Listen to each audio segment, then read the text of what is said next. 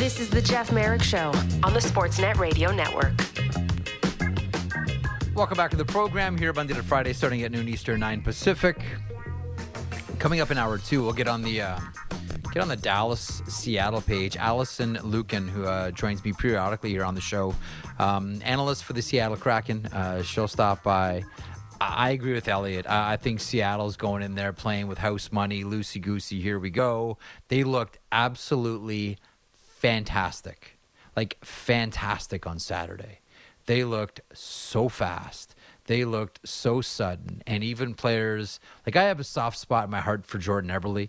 Always liked him as an Oiler, liked him as an Islander, and then saw that he was, going to Seattle, part of the expansion draft. And you always think, all right, it's a time the career is starting to wind down.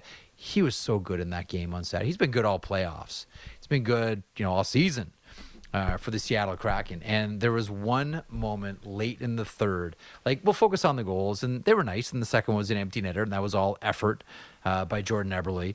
But when he was behind the net, I think it was like 3 minutes and 30 seconds left, and Dallas had pulled the goaltender, and Eberle is just trying to chew the clock, just trying to nibble seconds off the clock, and he's lying down. He's got the puck underneath him, and he's trying to make sure that the puck stays underneath him. There's a couple of Dallas Stars players who are, treating him like a pincushion, just jamming sticks at him, and he's just lying there taking it, just chewing seconds off the clock. I love Jordan Eberle, man. He's such a skilled player. Great interview. Wonderful player. Really has sort of flown under the radar after Edmonton, and is a big part of that team. And that is a really fun team to watch. And I think they go into Dallas today loosey-goosey. Having said that, I don't think it would be a surprise to anybody if Ottinger throws a bagel at these guys and Dallas just cleans them up in Game 7. Because they have the potential to do so. They have the firepower to do so. They have one of the best defensemen in the world in Miro Heiskanen. You have Jason Robertson warming up now more so than at the beginning of the playoffs. And Joe Pavelski. You know what Joe Pavelski does every morning? He wakes up, he puts on his pants, and he scores a goal. Sometimes he scores 4. Joe Pavelski scores every game. That's almost automatic. So we'll be tuned into this one for sure. 8 o'clock Eastern, we'll be watching this. It is the Dallas Stars. It is the Seattle Kraken. It is Game 7. 8 o'clock Eastern. That one is on Sportsnet. Allison Lucan joins me at the top of the hour.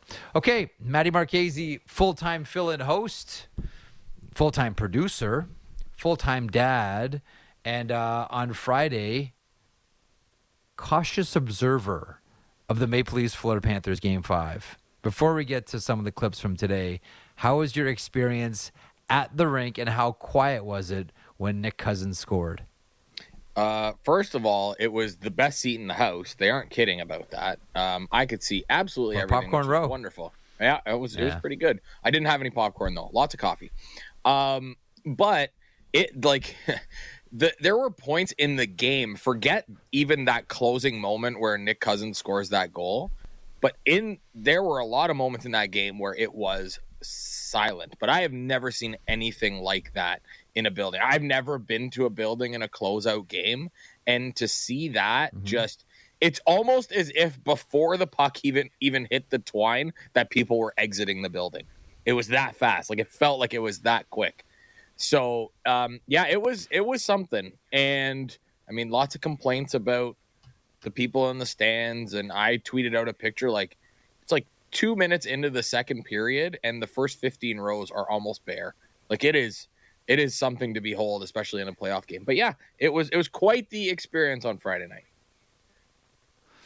Okay, so closeout day today, and we'll hear from Sheldon Keefe and Kyle Dubas coming up in an hour or two at some point. Allison Lucan's going to be dropping by to talk about the Seattle Kraken here coming up at the top of the hour. From some of the things that we heard this morning, whether it's Ryan O'Reilly or Austin Matthews, you grabbed a couple of clips here. What do you want to start with first? Let's start with Ryan O'Reilly, because he was brought in to be a real solid piece for them, and he spoke about just the experience in Toronto, playing here, and then the group that he came to. So let's hear. This is about a 2-minute montage of Ryan O'Reilly. It's very disappointing. To get beat 5 games like that is, nothing what we wanted. And, we just, we learned that series the way we needed to and established, that physicality and that playoff style. Just kind of tiptoed into it and came back to bite us. Obviously, first game was great. Game 2, we threw everything at them. Don't get that win. Kind of dug ourselves a hole, and it was tough to get out of. But, no one in this locker room's happy. We knew, had more. For myself, I wish, played better. There's times I don't think I created enough out there. But, it's disappointing, though. Ryan, you had some... I think it's something, I'm still, reflecting on the loss and, this coming forward here. I have a lot to think about going, what I plan to do. But, this organization is incredible. Obviously, you guys you see, the players that they have and such, but the people in the organization, every facet that's looked after, the strength team, the nutrition, everyone, the staff is just incredible and the best of what they do, and such an amazing place that I'm so thankful I was able to brought into it. Obviously, sorry couldn't get the result that we wanted, but just to be a part of this organization was an amazing thing, and we've got to have some decisions to make going forward though. Oh, you can tell it's the core group here, they're close. We're very close, and the pieces that are in here, the way they lead and such. From an outsider coming into it, wasn't sure what to expect, but was just so impressed. So impressed by it. It's a very tight group that works, and they want to win, and it's extremely difficult to win in this league, and especially too with the pressure of this city and the people of it. It's not an easy thing by any means, but this group is very close, and we'll have success for sure.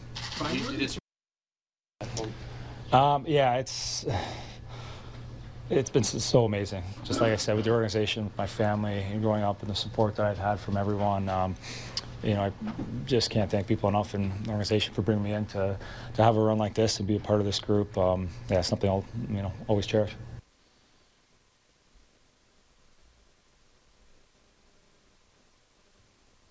All right, is that it, Maddie?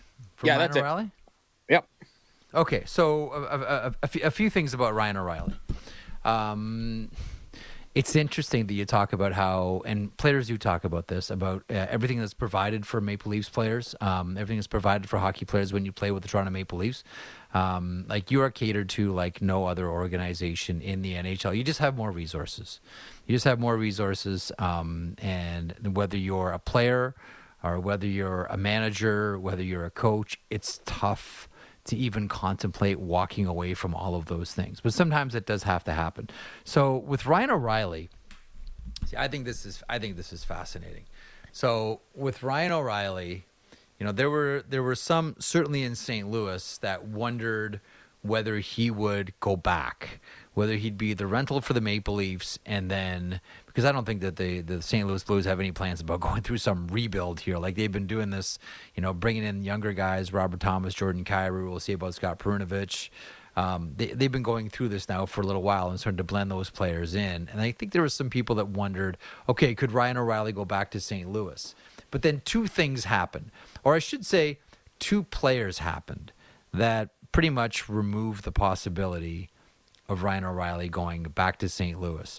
One, Kasperi Kapanen comes in from the Pittsburgh Penguins. Two, Jacob Vrana comes in as well. And that is a cozy combined $5.8 million. Now, I don't think anyone thinks that Ryan O'Reilly is going to get the 7.5 that he's been dining out on lately with his contract, but something lower, that's probably it.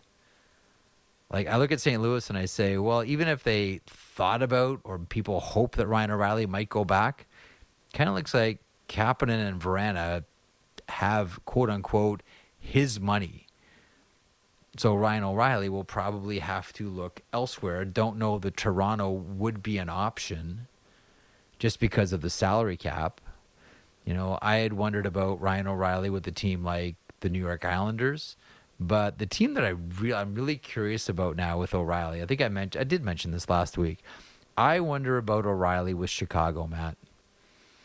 Everything changed though with the lottery last week with the Blackhawks winning, and I know a lot of people find it, and I understand it, completely distasteful. I get it. Trust me, we all do.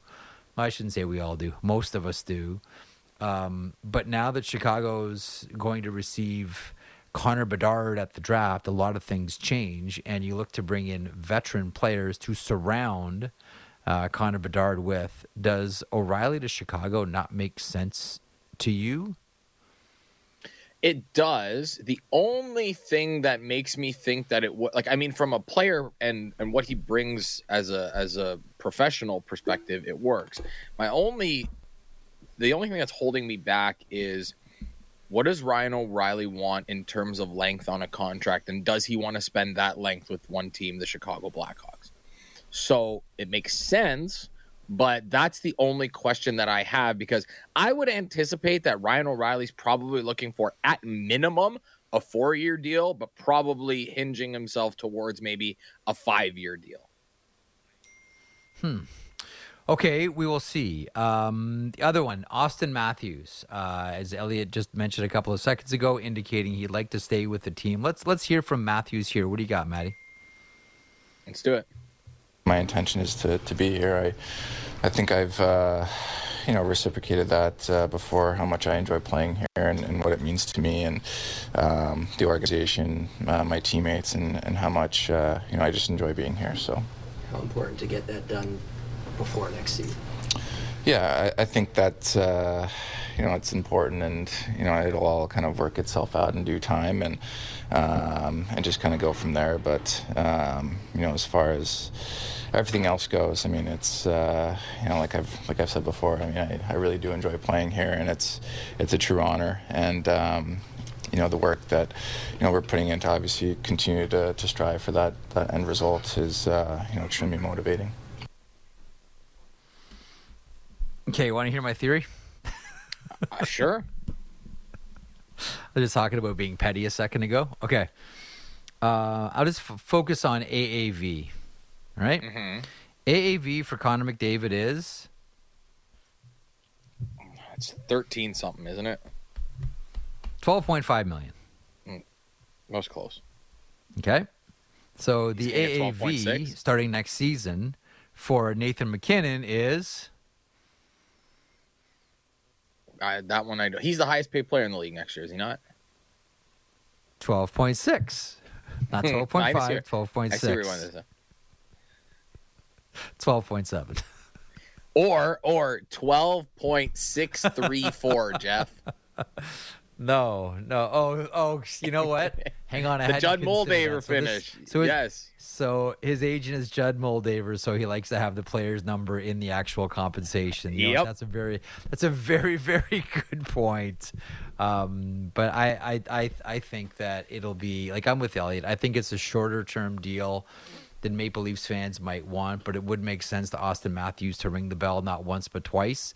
Ring it now when you can. Your first shot coming out of this deal that you're dining out on right now, but then leave yourself the opportunity when the cap goes up even more significantly that you can ring it again. And at that point, I think that fans would legitimately wonder if that contract will be with the Maple Leafs or somewhere else.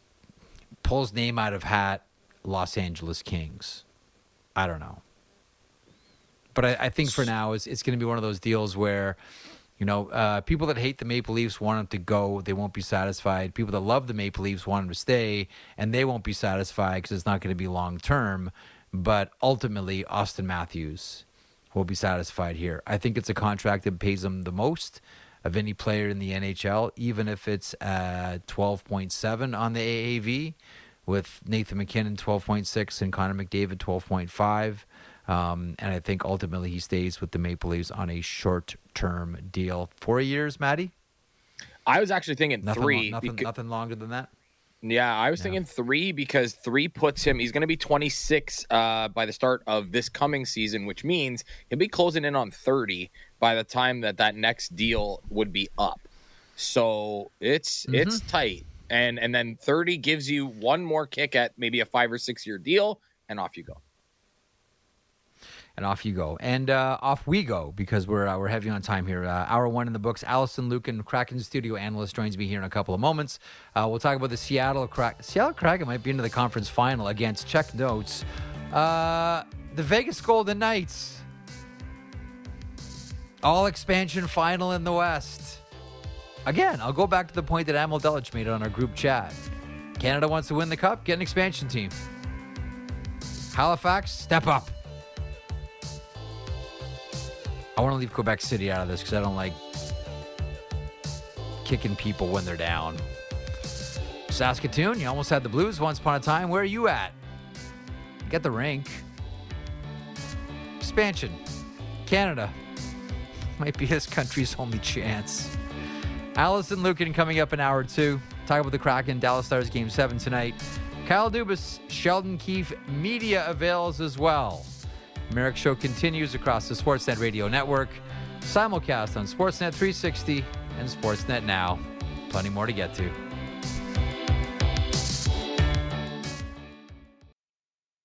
Big guests and bigger opinions on everything happening in Leafsland. Real Kipper and Bourne. Be sure to subscribe and download the show on Apple, Spotify, or wherever you get your podcasts.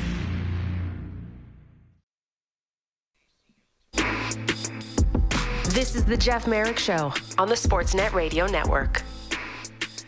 It is indeed, but it will be the Kyle Dubas, Sheldon Keefe show at some point this hour, standing by for the Toronto Maple Leafs general manager and Toronto Maple Leafs head coach to speak. We expect that at some point this hour. But right now is going to be the Allison Lukin experience here. Studio analyst for the Seattle Kraken. She's watched and documented all of it, and now she shares all the secrets. Is that right, Allison? Well, Jeff, I mean, we have a segment on our podcast called How Does This Affect the Leafs? But this is a little ridiculous today. Well, listen, everything right now is just coming up Seattle. And normally Game 7s are always fascinating because both teams, although they like to say, oh, no, we're good, we're confident, we're loose, had a good skate, the guys feel good. Everyone goes into these things worrying. Everyone is doing the, Lady Macbeth out damn spot up and down the hallways in the middle of the night, wringing their hands, thinking about, what this game is going to be like. Except for, I look at this and I say, Seattle must be chill about this. He just had a great game on Saturday, looked fantastic. Tolvanen was fantastic. Eberle, I thought, was spectacular. Grubauer makes a great comeback. Wasn't exactly great in Game 5, Game 6, quite the opposite. Does it feel to you like Seattle's going into this thing tonight kind of, I don't know, Allison, how should I say it, playing with house money? Yeah, and Morgan Geekie said as much earlier in the series. I've not had as much extensive being around playoff teams as you, Jeff, but it's crazy how loose this room is. You go in, even on a game day, they're having fun, they're light. I don't think that they're just happy to be there, but I do think that the energy that they've got as a group and their attitude towards each game in both of these series has been a key reason that they've been able to play with confidence and shake off the losses when those have come as well. Who leads there? Is there one person that everybody else looks at and says, well, look at this guy. He's chill about the whole thing. We should be too. Yeah, it's a great question. And, I think that it's cliche, but it is a lot of the guys who are doing stuff on the ice. We know that Adam Larsson is a quiet leader, but he plays so strongly and takes on such minutes that the guys really look up to him. You look at a Jordan Eberle, who, along with Larsson, those are two guys I think the room is really playing for, and they've both really stepped up as well. And then, of course, there's Jaden Schwartz, who has just been brilliant this playoffs, and I think this is a guy who leads the way and keeping that energy light in the room, and I think this is a guy who knows how to deliver important messages without them sounding cliche, and the guys really take hold of that as well. Mm-hmm. Kevin Bieksa said something sort of tongue-in-cheek, but I know what he was trying to say not that long ago about Yanni Gourde. He said, if you're, and I'm going to paraphrase Kevin here, if you're paid just to play in the playoffs, like that's where your compensation is, and it's not the regular season and the 82 games, he said Yanni Gourde's a $10 million player. Like I look at Yanni Gourde, both Tampa and now with Seattle, and I say to myself, okay, I know he's kind of overshooting this thing to make a point, but he's got a really good point. Like if you're just compensated, like let's say that contracts now are restructured, and you have your regular season salary and you have a playoff salary. When you consider what this guy means to you in the playoffs, and, right now he should at least be, with all due respect to a lot of other players on Seattle, maybe the highest paid player on the team. I mean, $10 million, yeah, not out of the realm of possibility, even though I think Kevin said it tongue in cheek. I think he's just trying to say, here's a really important guy for Seattle, Allison. Well, Yanni Gourde certainly agrees. He'll be sending a thank you note to Kevin. But I heard you and Elliot talking about this on your show as well. And this is a guy who, when you watch him play, you can see him literally exerting his will to pull his team along as much as he can. And he has 4 goals in this playoffs, but the first 2, along with his last 2 with Tampa, were all game winners. So this is not just a difference maker in terms of what he's doing in the inches, but also on the score sheet. And his line has repeatedly taken some of the tough assignments and kept some of the top players, although they might sit in their own zone a little bit more than they would want, they're keeping them off the score sheet more than they're used to. So I don't know if Seattle wants to pay the 10, but I do think that this is a player who has been so valuable, not just in terms of tangible things, but in terms of the intangibles, no question. It's a fascinating lineup, and this is a team that's not far removed from essentially everybody being a product of the expansion draft. Take us back like a cozy 5 minutes ago, Allison, when this team was first put together in the expansion draft. I remember like once upon a time, like the as you well know, and for some of our listeners who might not have been through an expansion before. Traditionally, expansion drafts are just there just to get a team together. And there's not a whole lot of thought put into it because, with all due respect, there aren't a lot of great players to choose from. Now, that changed with Vegas, and it certainly changed for Seattle. I remember having a conversation with Doug McLean about the expansion draft for Columbus. And I said, what's your, like, when the expansion draft is done, Doug, what was your number one job? And he said, kind of tongue-in-cheek, but I think he was serious. He said, the minute your expansion draft is done, it's your job to get rid of all of those players so you can start to make your real team. Not so with Vegas, and certainly not so with Seattle. What was the philosophy going in? Like, you're Ron Francis, the general manager, helping, architect. There's Alexandra Mandrycky, who's going to be a big part of this too. But of all the people that went into making the decisions on the players that we saw at the Seattle expansion draft, like, was there one sort of overarching philosophy, what this group was looking for? Yeah, it's a great question, and if Ron Francis isn't among the finalists for GM of the Year this year, I think I'm going to have a little rage myself in terms of what he's been able to do. But last year, even talking about Seattle, the parallel I kept making was you bake a cake and you wait to see how it comes out, and then you decide how to decorate it and what frosting to put on it. And I think that still holds true to what Seattle did. They made really smart decisions in terms of not overcommitting any huge percentage of the cap to any one player or any one side of the game, if you will. And then they looked and saw what they had. They found a lot of value in the margins. They bring in an Adam Larson who wants to be here. They bring in a Vince Dunn who was obviously popped this year. And then what they did with that structure is, of course, with the season not going the way they wanted, they gave themselves the biggest budget they could in terms of picks and cap space going into this year. And you watch the moves now in hindsight, and they're almost surgical. First Ron Francis and his team, you mentioned Alex Mandrycky, of course, Namita Nandakumar and Danny Chu in there as well. But first they go in, sign Andre Burakovsky. They get that steal of a trade for Oliver Bjorkstrand. And again, still cap-controlled, nice price players who can produce. Then they do that Tolvanen pickup off the waiver wire, which is, again, a steal, but using all the avenues available to find all the value. And again, still, now we think this is obviously going to change next season, but you look at the contracts and, these are all nice prices and you still have room to grow as your team's window continues to open. Just a brilliant job so far by that front office, in my opinion. Before you came on, I was sort of opining about my love of Jordan Eberle. I know I have a lot of fun with Daniel Sprong on this team, but man, and Saturday was such a great game for Eberle, and it wasn't even just the pair of goals and that empty netter. First of all, I think empty net goals are important because they signal that you're protecting a lead and the coach wants you on the ice. But that play, where I don't know how many seconds he chewed off the clock, just essentially laying on the puck as every Dallas Star player treated him like a pincushion, poking him with stick after stick after stick, trying to get the puck away from him. I don't know that there's really a question attached here, Allison Lukin, other than, can you comment on this statement? Jordan Eberle's awesome. Well, it's his birthday today too, Jeff. So there you go. You've given him a birthday present. Oh, is it? But, it is. It is. Happy birthday. But, it's true. I think that, we go back to that concept of an expansion draft team, quote unquote, and what kind of players are coming to your team. And maybe that gave Jordan Eberle not enough credit for what he can still do. I look at his creativity and playmaking. I think he was a huge part of unleashing Jared McCann's offense because Jordan Eberle is such a smart passer. He can play behind the net so effectively. And, you talk about that empty net goal. It was very important. But the first goal, too, you just look and this guy just pops out of nowhere and is like, look, I have really silky hands. Look what I can still do.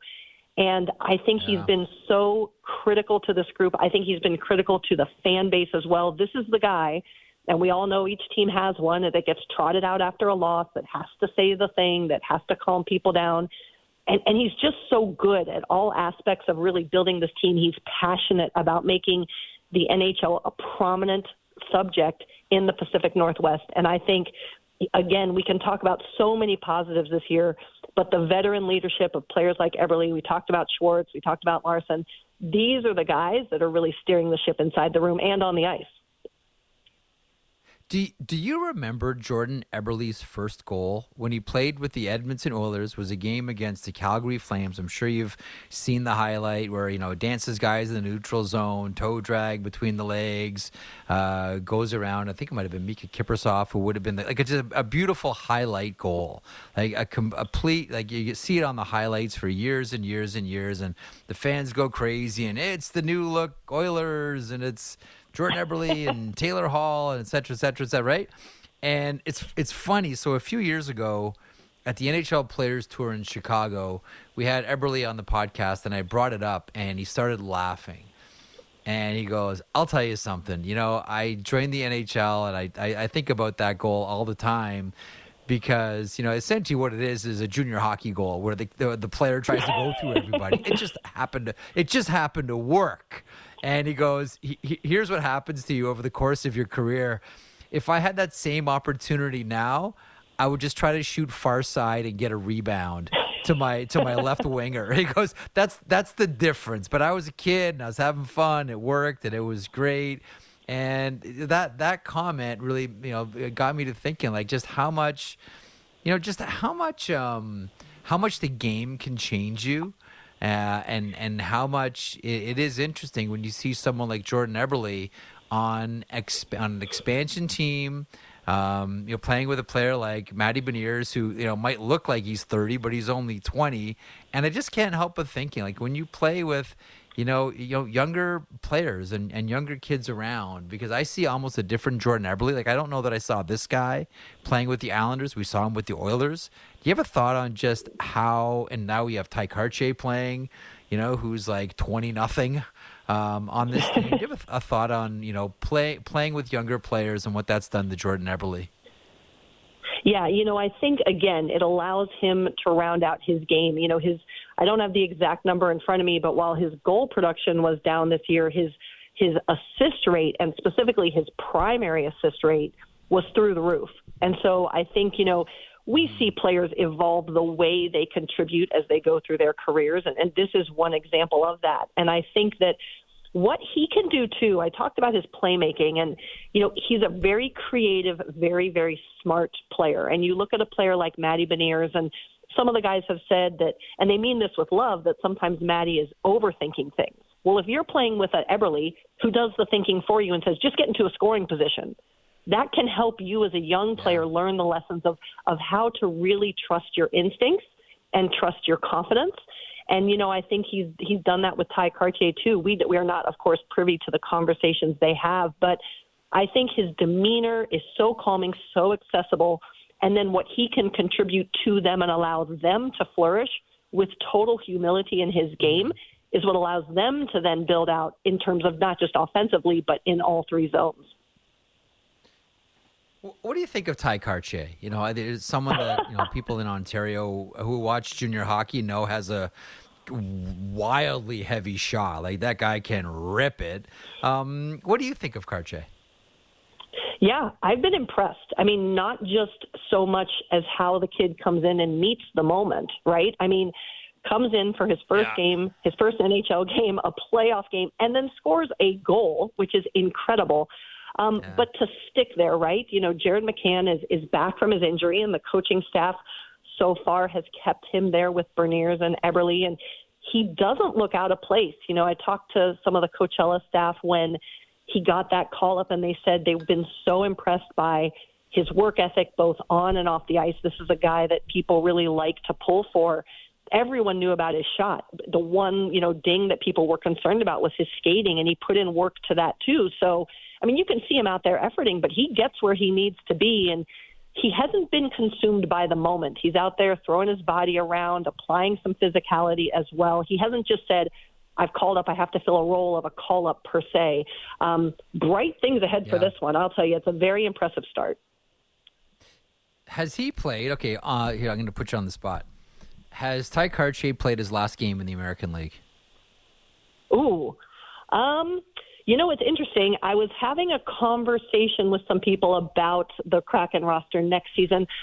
I don't know, because I think that if this organization keeps around the people who make up their quote-unquote fourth line right now, that's a really smart unit, and I don't know if you crack that. But this is what training camp is for. I think he's going to be, if he can keep up his work ethic, he's going to be a variable in there in terms of who's slotting in perhaps a bottom six role come next season. One more thing, and I'm going to let you go. I know it's a busy day. It's game day after all. It's Game 7 day, so everyone has to go and sit and be nervous.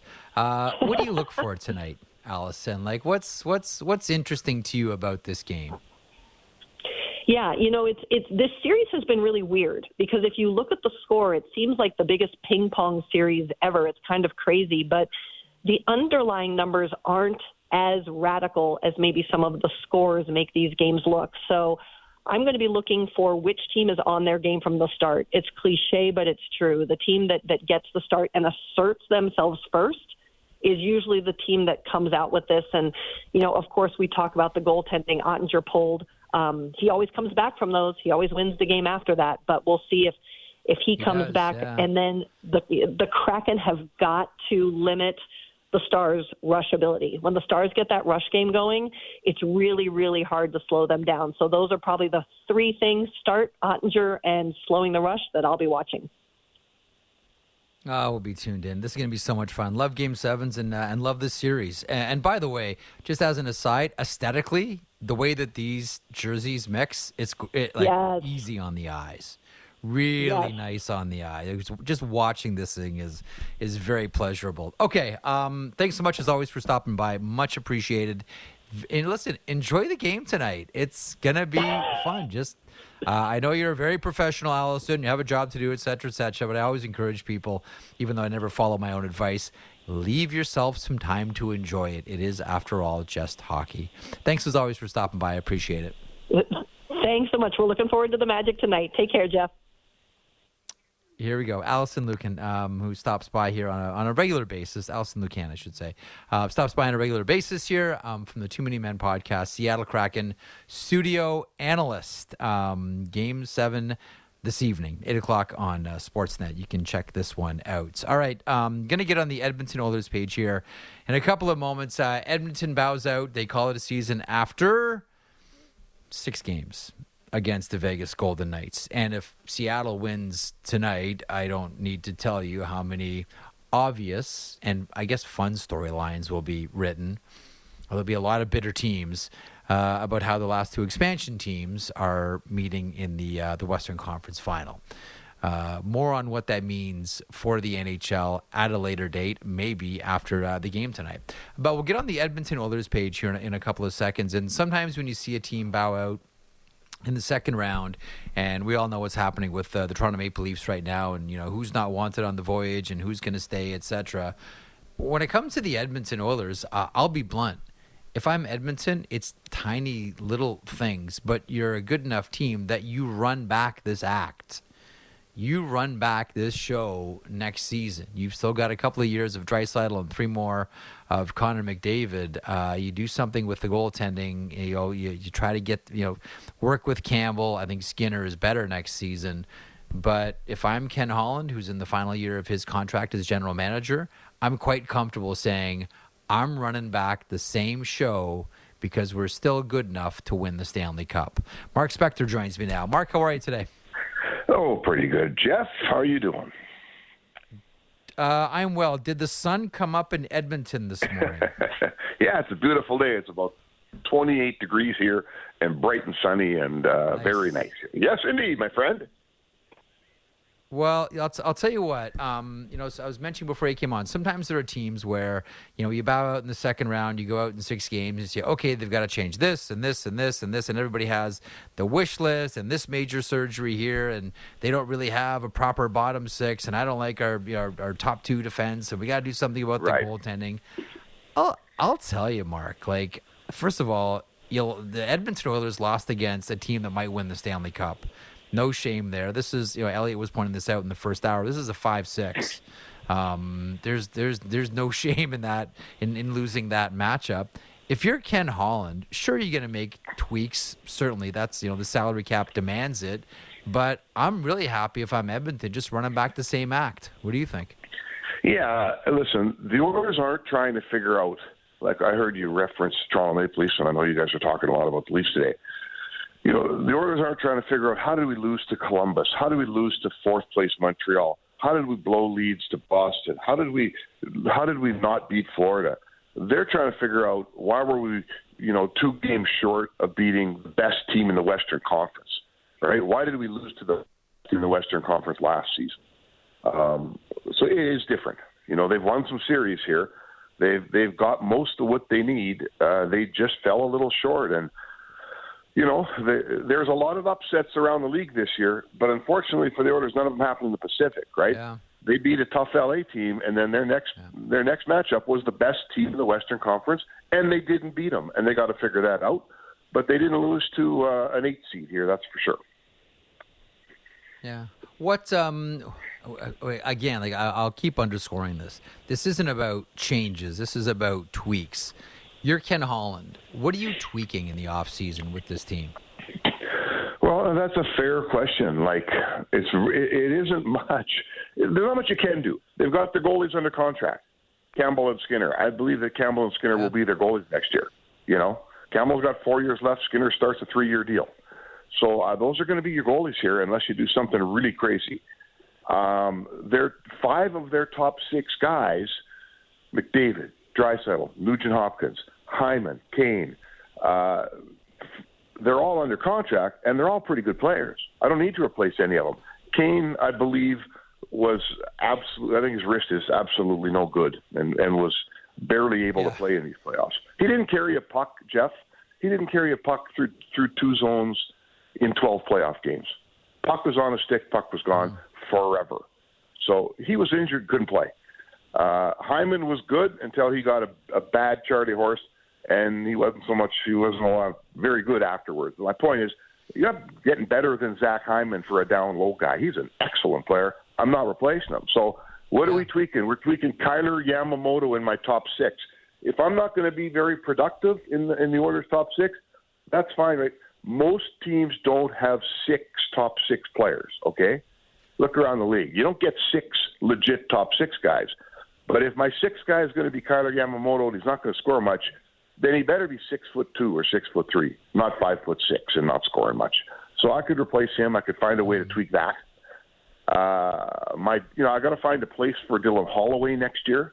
He's got to play somewhere. maybe that's a place where a guy like Janmark moves on. But there's not a whole bunch. They don't have a whole bunch of guys knocking at the door. It's time to get Philip Broberg playing on the back end, on a regular basis. But they neither have a bunch of important guys with their contracts coming up. Bouchard's one, they'll sign him. And nor do they have a whole bunch of kids banging on the door to get in the lineup. They got a couple of them. So you won't see a much different lineup next year. What I am curious about a Bouchard deal. Defensively has taken some steps, but still, when we think of Evan Bouchard, we think of running that power play, and now Edmonton has a heavy shooting option from the top of that power play. What does a deal for Evan Bouchard look like to Mark Spector? Well, it's a good question. You're a tapped out team, like all the good ones are. You would have tried to bridge him a little while ago, but once he got on this power play, and it got even better than when Tyson Barrie was on it. That probably changed the landscape. If I'm Evan Bouchard's agent, that made it a little different for me. Sorry, I set an alarm there. So you know what? I think there's. Put it this way: if I'm the Oilers, he's a good enough player. I know enough about him. I am very comfortable signing him to an 8-year deal if that works in my cap structure. This isn't a guy where I'm still saying, Evan Bouchard, man, I don't know, right? I know what he is. I don't think he's ever going to be Rod Langway defensively, but he's really picked up his defensive game. He skates very well. He's got a bomb. He runs my power play. This guy can stay around as long as I can keep him. However, the cap structure, as they did with Darnell Nurse when he was on his way up, may dictate a shorter-term deal. And, I guess that's why Kenny Holland gets the big bucks here, right, Jeff? Yeah. Well, and here you go. Here's a scenario. Now, I'm curious about this player now. Around trade deadline time, there was not exactly 100% sure who the player was. There was a player that a defenseman that Edmonton could have brought in, but Jay Woodcroft was convinced that they could solve the issue internally, and the solution was Vincent Desharnais. Now, he loves Vincent Desharnais, had him in the American League. We all understand that. What is it? Because you mentioned Broberg a second ago too. What is the future for Vincent Desharnais with this Oilers blue line? Yeah, I think Vincent Desharnais plays for you. I think he stays here. I think he proved to you that he can be a very viable third-pairing NHL defenseman. He brings something. He's kind of like he brings something to the table, like Zadorov in Calgary. He makes you tougher. I know you don't need to be tough that often anymore, Jeff, but when you do, it's nice to have him. He's a good penalty killer with a big wingspan. Is he a little big and clumsy? Sure. Do you get a little nervous when he gets out there against Jack Eichel? You're darn right you do. But I come from the school, Jeff, where my fringe guys, my fourth-line guys, my third-pairing defensemen, they got to bring something special to the table. They're not going to be great players. If you're a great player, you're not on the fourth line. Now you're a top 6 or top 9 guy. So if I got to put my top 6 together here, and I got a guy who's 6'6", he's real mean. He defends, he defends okay. He can kill a penalty pretty well. Why don't I want that guy on my team? He can play, and he's going to be cheap. He's $1 million player. Of course, he's going to play for my team. Yep. Okay, let me ask you because I'm really curious about this, and it's not just Draisaitl and Pietrangelo, but the entire handshake line yesterday. So you're there. I'm watching it on TV, and I'm saying, I didn't see the handshake line, so you got to describe it to me. Okay, well, it seemed to me, Spec, like this handshake line is going really fast. Like these guys, okay, let's just get this over with. I don't like these guys. Get it over with. This is the protocol. That's what we're gonna do. There's no a couple of guys will stop and have a chat and pat on the head and tap on the butt and there was none of that. We saw Draisaitl and Pietrangelo, and Draisaitl wanted nothing to do with Pietrangelo and handshakes, but it just looked to me like they couldn't wait for this handshake line to be over because, we always talk about the Battle of Alberta, and that's much-watched television, and that is historical and 4-hour games from the 80s, and we all know about, the legendary brawls. But the chief rival is still Calgary, but where do you put Vegas now after what was a really rough, tough, brutal, at times damaging series against the Golden Knights? Yeah, they're the best two teams out here for sure in the Pacific, let's say. So I like this, right? Listen, I'm a sports writer. When the game's over, I'm doing stuff. I'm not watching the handshake line, unfortunately. I've seen very few in my career. Yeah, I'll tell you that right now. You're at home watching on TV. If I'm on TV, I love the handshake line. When I'm in the rink, I never see it. So I love the fact that you've got a team that says, I'm not here to shake your hand and rub your chest and tell you how great you are. You guys beat us. We hate your guts, and I can't wait to beat you next year. I love that. In the old days, the Oilers and Flames wouldn't be in the same charity golf tournament together in July and August because they hated each other's guts. And that's some of the best hockey comes wintertime I've ever seen. So I get it. Well, if I'm Leon Draisaitl, I'm not here to have Pietrangelo tell me, gee, sorry, man. There's no sorry there. He lifted his stick way over his head and tried to break my arm. I don't want your apology. And if I'm, that's how hockey, to me, maybe I'm going to start sounding old here, Jeff, but this thing where they all gather after the game and talk with each other and laugh and we're all old teammates and it's the NHLPA and we all love each other. I want a little bit of this back. I want a little bit of I don't like you anymore stuff. That, to me, it's going to make for better hockey next year. And there's going to be a next year with Vegas and Edmonton when you look at the trajectory of those two teams. Absolutely. Listen, we'll let you get to it. Another busy day now that it's, the Oilers have closed out. Spec, always a pleasure, man. You be well. We'll chat soon. All right. Thanks, Jeff. There he is, Mark Spector from Sportsnet.ca, covering the Edmonton Oilers. They bow out in 6 games at the hands of the Vegas Golden Knights. Did anyone else notice that? Did you notice that? How the handshake lines seem to be going, man, am I getting into the minutia of hockey here? Did that handshake line not seem really fast? That wasn't just, gliding through and stopping every now and then. Those are guys all right, we're marching through the handshake line. I don't like these guys and they don't like me. Montreal and Boston used to have handshake lines like that. Anybody remember Lucic and Dale Weise, specifically? Zoom. Now, I'm not necessarily the biggest fan of handshakes to begin with. I tend to do this rant once a year, and here we go. Why not? Since we're talking about handshakes, I look at Stan Mikita, the late Stan Mikita, would always say, I can't shake the hand of a man who just took that same hand, put it in my pocket, and took my money.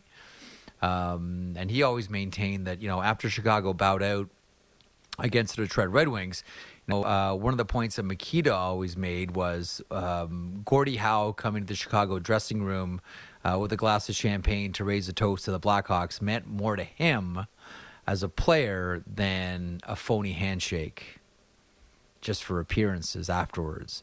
We know all about players that didn't like handshakes. Billy Smith, one of the more famous players, no time for handshakes. I don't judge players who don't do handshake alley.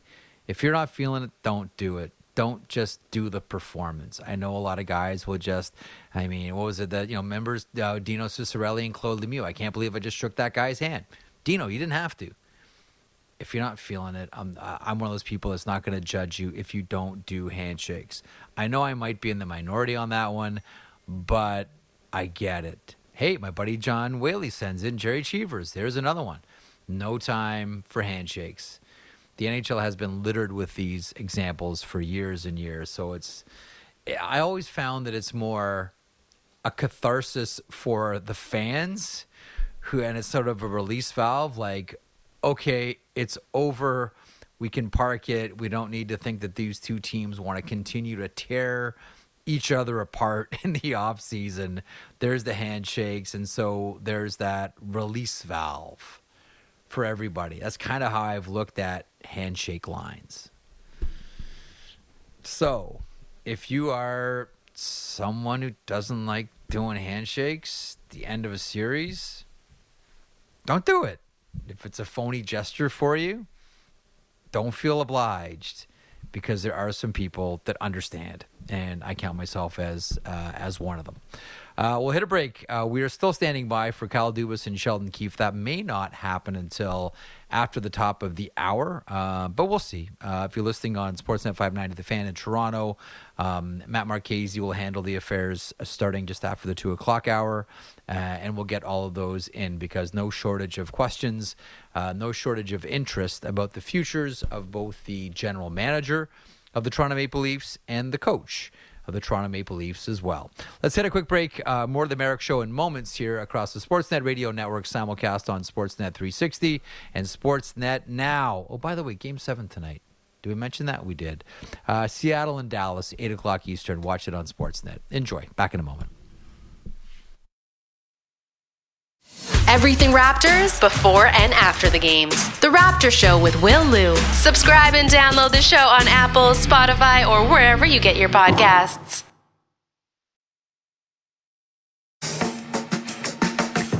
This is the Jeff Merrick Show on the Sportsnet Radio Network.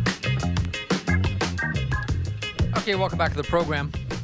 I'm glad to have you aboard today. It's a rather newsworthy day around the NHL. This will be a rather newsworthy week around the NHL. A couple of things that I wanted to get to. I'm going to bring Matt Marchese on here in a couple of moments. Arizona Coyotes. So the referendum in Tempe and the pre-balloting is already, mail-in ballots are already in, and I believe the polls closed for the referendum on the new arena and entertainment district. I believe the polls closed Tuesday night at 7 local. So this is about the new arena in Tempe. I spoke to someone there yesterday who said, look, you never know how these things are going to go, but the gauge that they've been using is, considering there's already been high voter turnout for the mail-in balloting, he said to me, that's probably a good indication that this is going to go the way that we want it, and that the Arizona Coyotes end up getting their arena, practice facility, hotels, retail, sport book, keep going. It's an entire entertainment district that they're after here. It's not just an arena. Now, I was also told that that's not going to stop them today from trying to make sure that people get out to vote to get the Arizona Coyotes their rink. I'm told that this afternoon and this evening is like the last big push, whether it's door-to-door, whether it's phone calls, whether it's using players, every resource possible to try to get people out to vote in this referendum to try to get the Arizona Coyotes a new rink in Tempe. And Elliot brought up an interesting point on the podcast that came out this morning. We recorded last night. He said, Logan Cooley, who was their first-round draft pick last year in the draft, hasn't come out of college yet, playing with the University of Minnesota Golden Gophers. And there is some speculation around the NHL that Cooley is waiting to see the results of this referendum. And if it's a positive one, maybe then he comes out. And if it's not a positive one for the Coyotes, then we'll see if maybe there's a different decision from Logan Cooley. Just one of those sidebars to all of this for you to consider, that it's not just about this one thing, but this issue has a lot of different tentacles, let's just say. So there's the Arizona situation. Bids going in today with Ottawa. Unfortunately, Remington and Ryan Reynolds not going to be one of them. But very quietly, we've talked a lot about how the NHL likes to conduct business. And as much as I think the NHL enjoyed the notoriety that the Ryan Reynolds bid along with Remington brought the NHL, and the attention that it attracted, not just to the Ottawa Senators, but to the NHL. And as much as the NHL may appreciate the notoriety and the fame and the publicity that having Snoop Dogg attached to a bid by Nico Sparks brings them, it's still not a very comfortable way that the NHL has historically done business. If you look at the way that Gary Bettman likes to operate these types of things, he likes it quiet. really, really quiet. And one of the most obvious examples of that is how the Winnipeg Jets got the Winnipeg Jets 2.0, the squad away from the Atlanta Thrashers. And they almost got the Arizona Coyotes before that. They almost got that team back. So the history and the legacy would have stayed the same. Instead of, Howard Chuck, it was Kovalchuk. But nonetheless, this is how the NHL likes to do business, which is why I think a lot of people are really starting to wonder about the bid from Michael Andlauer. Now, if you don't know who Michael Andlauer is, he's a minority owner with the Montreal Canadiens. He owns the Bulldogs of the OHL. Steve Staios is his partner with the OHL team. I'm really beginning to wonder, listen, the Kimmel family is in on this as well, and that's a very powerful and wealthy family. So we'll see what happens here when the bids go in, but I do wonder about the Andlauer bid, the waiting in the weeds bid, the keeping it quiet, doing it the way the NHL wants it, not making a lot of noise, although both the Sparks and Remington Group have made a lot of positive noise on behalf of the NHL. Well, I'll be really curious to see, what happens when bids go in today from all the prospective buyers. Okay, Matty Marchese, how are you today, bud? I'm good. I need to go back to something you said about Arizona there, because I feel like you glossed over it but left me really hanging. Okay, Logan Cooley, if it goes well, he could come out and he said, if not, we'll see what happens. And I'm going, well, hold on a second. Does that mean he's not going to sign, period? Wait, that's a big story. No, well, first of all, he's drafted out of college, so you have 4 years to make up your mind on it. And I don't think, with all due respect to Logan Cooley, he's staying 4 years at Minnesota. Right. I just wonder if he goes back another year until this thing gets settled. Okay, I'm just making sure. Quite frankly, put yourself in Logan Cooley's position here too, right? Are you just coming out and signing and then jumping into uncertainty?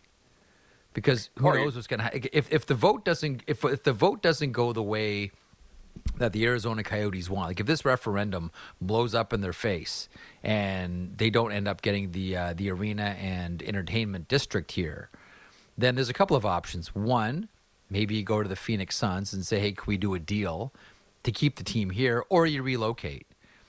If you're Logan Cooley, are you jumping right into that? Well, it'd just be like from one college arena to another. Or do you take a wait? Well, no, hang on a second. But what I'm saying is you take a wait-and-see approach. Yeah. Because who knows? Honestly, totally this is huge. We'll know as early as I think Wednesday morning what's gonna happen here. Do you not take a wait-and-see approach? What if you're Logan Cooley? What is the hurry? To be honest with you, it's May 15th. Yeah, there is no hurry to make any sort of a decision. And if he decides to not go back, well, he's then going to be one of the leading candidates for the Hobey Baker Award. So it's not all bad, and he could go win a national championship, maybe. So it's far from bad, and he's going to go back and he's going to develop, and it'll all be fine. I think that whole situation with Arizona it's obviously it's been going on forever, and it's always interesting. There's never a dull moment, but I look at what they have on the ice and what they're building, and I think there's going to be a pretty good team there. It's all going to come down to how long can you keep these guys together for. Yeah. You know what I wonder about? At what point do you start taking all of this draft capital and turn it into player capital? I know the Arizona Coyotes have a bajillion picks in the next 3 or 4 years. Every team's only allowed to carry 50 contracts. You can't make them all. Arizona has hang on, let me just do a quick one here. I know this is fascinating. Watch me surf or listen to me surf here. Arizona I think Coyotes, they have 36 the next 3 when you years. look at their, it's insane. So 2 firsts this year, 4 thirds. Next year they have 4 seconds, 3 thirds. The following year, 4 more seconds, 2 more thirds. It sounds like a fantasy hockey league. At some point, you want to start turning this into player capital. But listen, they have some really highly regarded. Logan Cooley's tops of the list. They have some really highly regarded prospects, and you have a Clayton Keller who continues to excel and continues to be one of my favorite players in the NHL. Who had a great comeback season, like last year when he got that leg injury, when he broke his leg, and Elliot and I saw him in Vegas for the Players Tour, and he was talking about how he's great, he's healthy, and I'm like, I don't know, man. I still remember that injury. And I was really skeptical that he'd be able to come back that soon. But then you say to yourself, well, he's 24 years old and he's in great shape, Jeff. He's going to heal a lot quicker than you would if you had the same injury from beer league. Some good players there and some great players on the horizon, we suspect as well. So we'll see about Arizona. But I mean, the big hurdle is tomorrow. Tomorrow and then into Wednesday, and we'll find out whether they get their arena or not. And if the referendum is no, look out. If the referendum is no, Maddie checks notes and says, Craig Morgan, you are on speed dial. Oh, yeah, right away. Get Craig Morgan. 100%. Absolutely. Okay, hey, we got a Game 7 tonight. We do. We got a Game 7 between Seattle, and we got a Game 7 between Seattle and Dallas. I do want to mention, too, for our listeners in Toronto specifically, on 590, top of the hour, Matt Marchese takes over and will stand by for Sheldon Keefe and Kyle Dubas. Their pressers are still on the horizon. It's a busy day in Toronto, Matty. It's a busy day.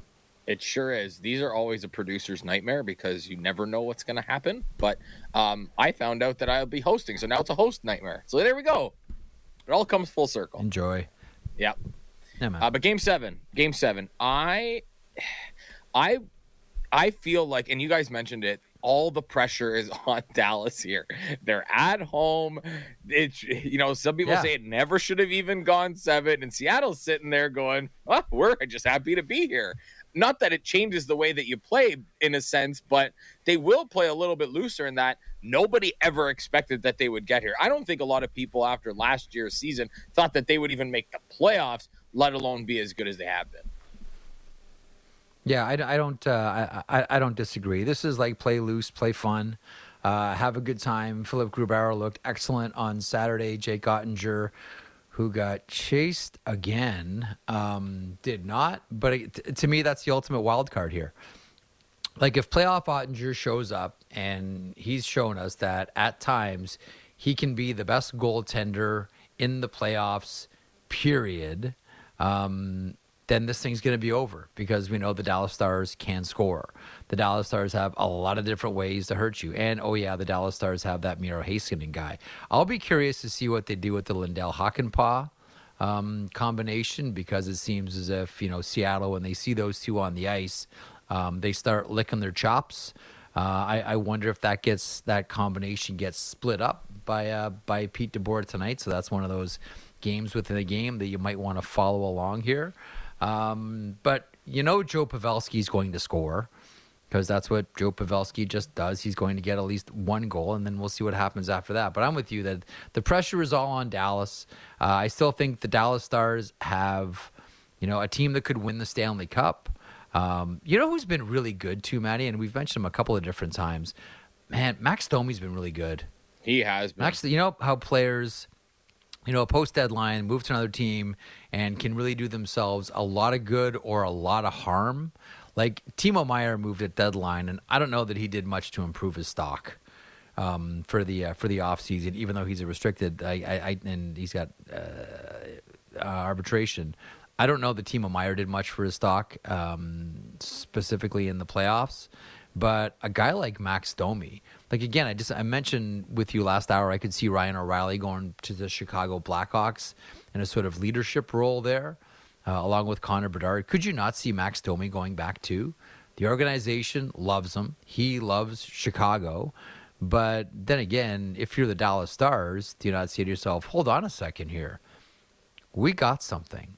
And, one of the things that I mentioned with Max when we talked about a month and a half, 2 months ago when we were in Dallas, Elliot and I, is when did he turn into a veteran? Yeah. I mean, Max has kind of been around for a long time here, and I still have in the back of my mind, it's young Max Domi. He's a vet now. He's a real veteran hockey player. and a really effective one for the Dallas Stars. I know the top line's always going to get a lot of headlines. Heiskanen gets a lot of headlines, Ottinger and stuff. Max Domi's been real good. He's been excellent for them, Matty. Yeah, and you know what the best thing about Max Domi? Well, this is his 8th season in the NHL, which is so weird to say. I agree. But the thing that I like about Max Domi is he's versatile. He can play center. He can play the wing. He can play a skill game. He can play a nasty game. He can do all of it. And it is interesting. Like, I think there's going to be a lot of suitors for Max Domi because he knows how to play in the playoffs. Hello, Toronto. Yeah, that's a really good one. I was banging that drum around deadline too. No response. Okay, Maddie's going to handle this next. Waiting for Sheldon Keefe and Kyle Dubas if you're listening in Toronto on 590. Meanwhile, thanks to everyone who took part in today's show. Mark Spector from Sportsnet, Edmonton out. Allison Lucan, Kraken studio analyst. We'll see about the Kraken tonight. And Elliot Friedman, or as we call him, A-Block Elliott. General Nick Lance Kennedy, Matt Marchese, thank you. Merrick Show back on the air tomorrow, 12 o'clock Eastern. There we go. That's when I show up. 9 Pacific. Enjoy Game 7. Dallas, Seattle tonight.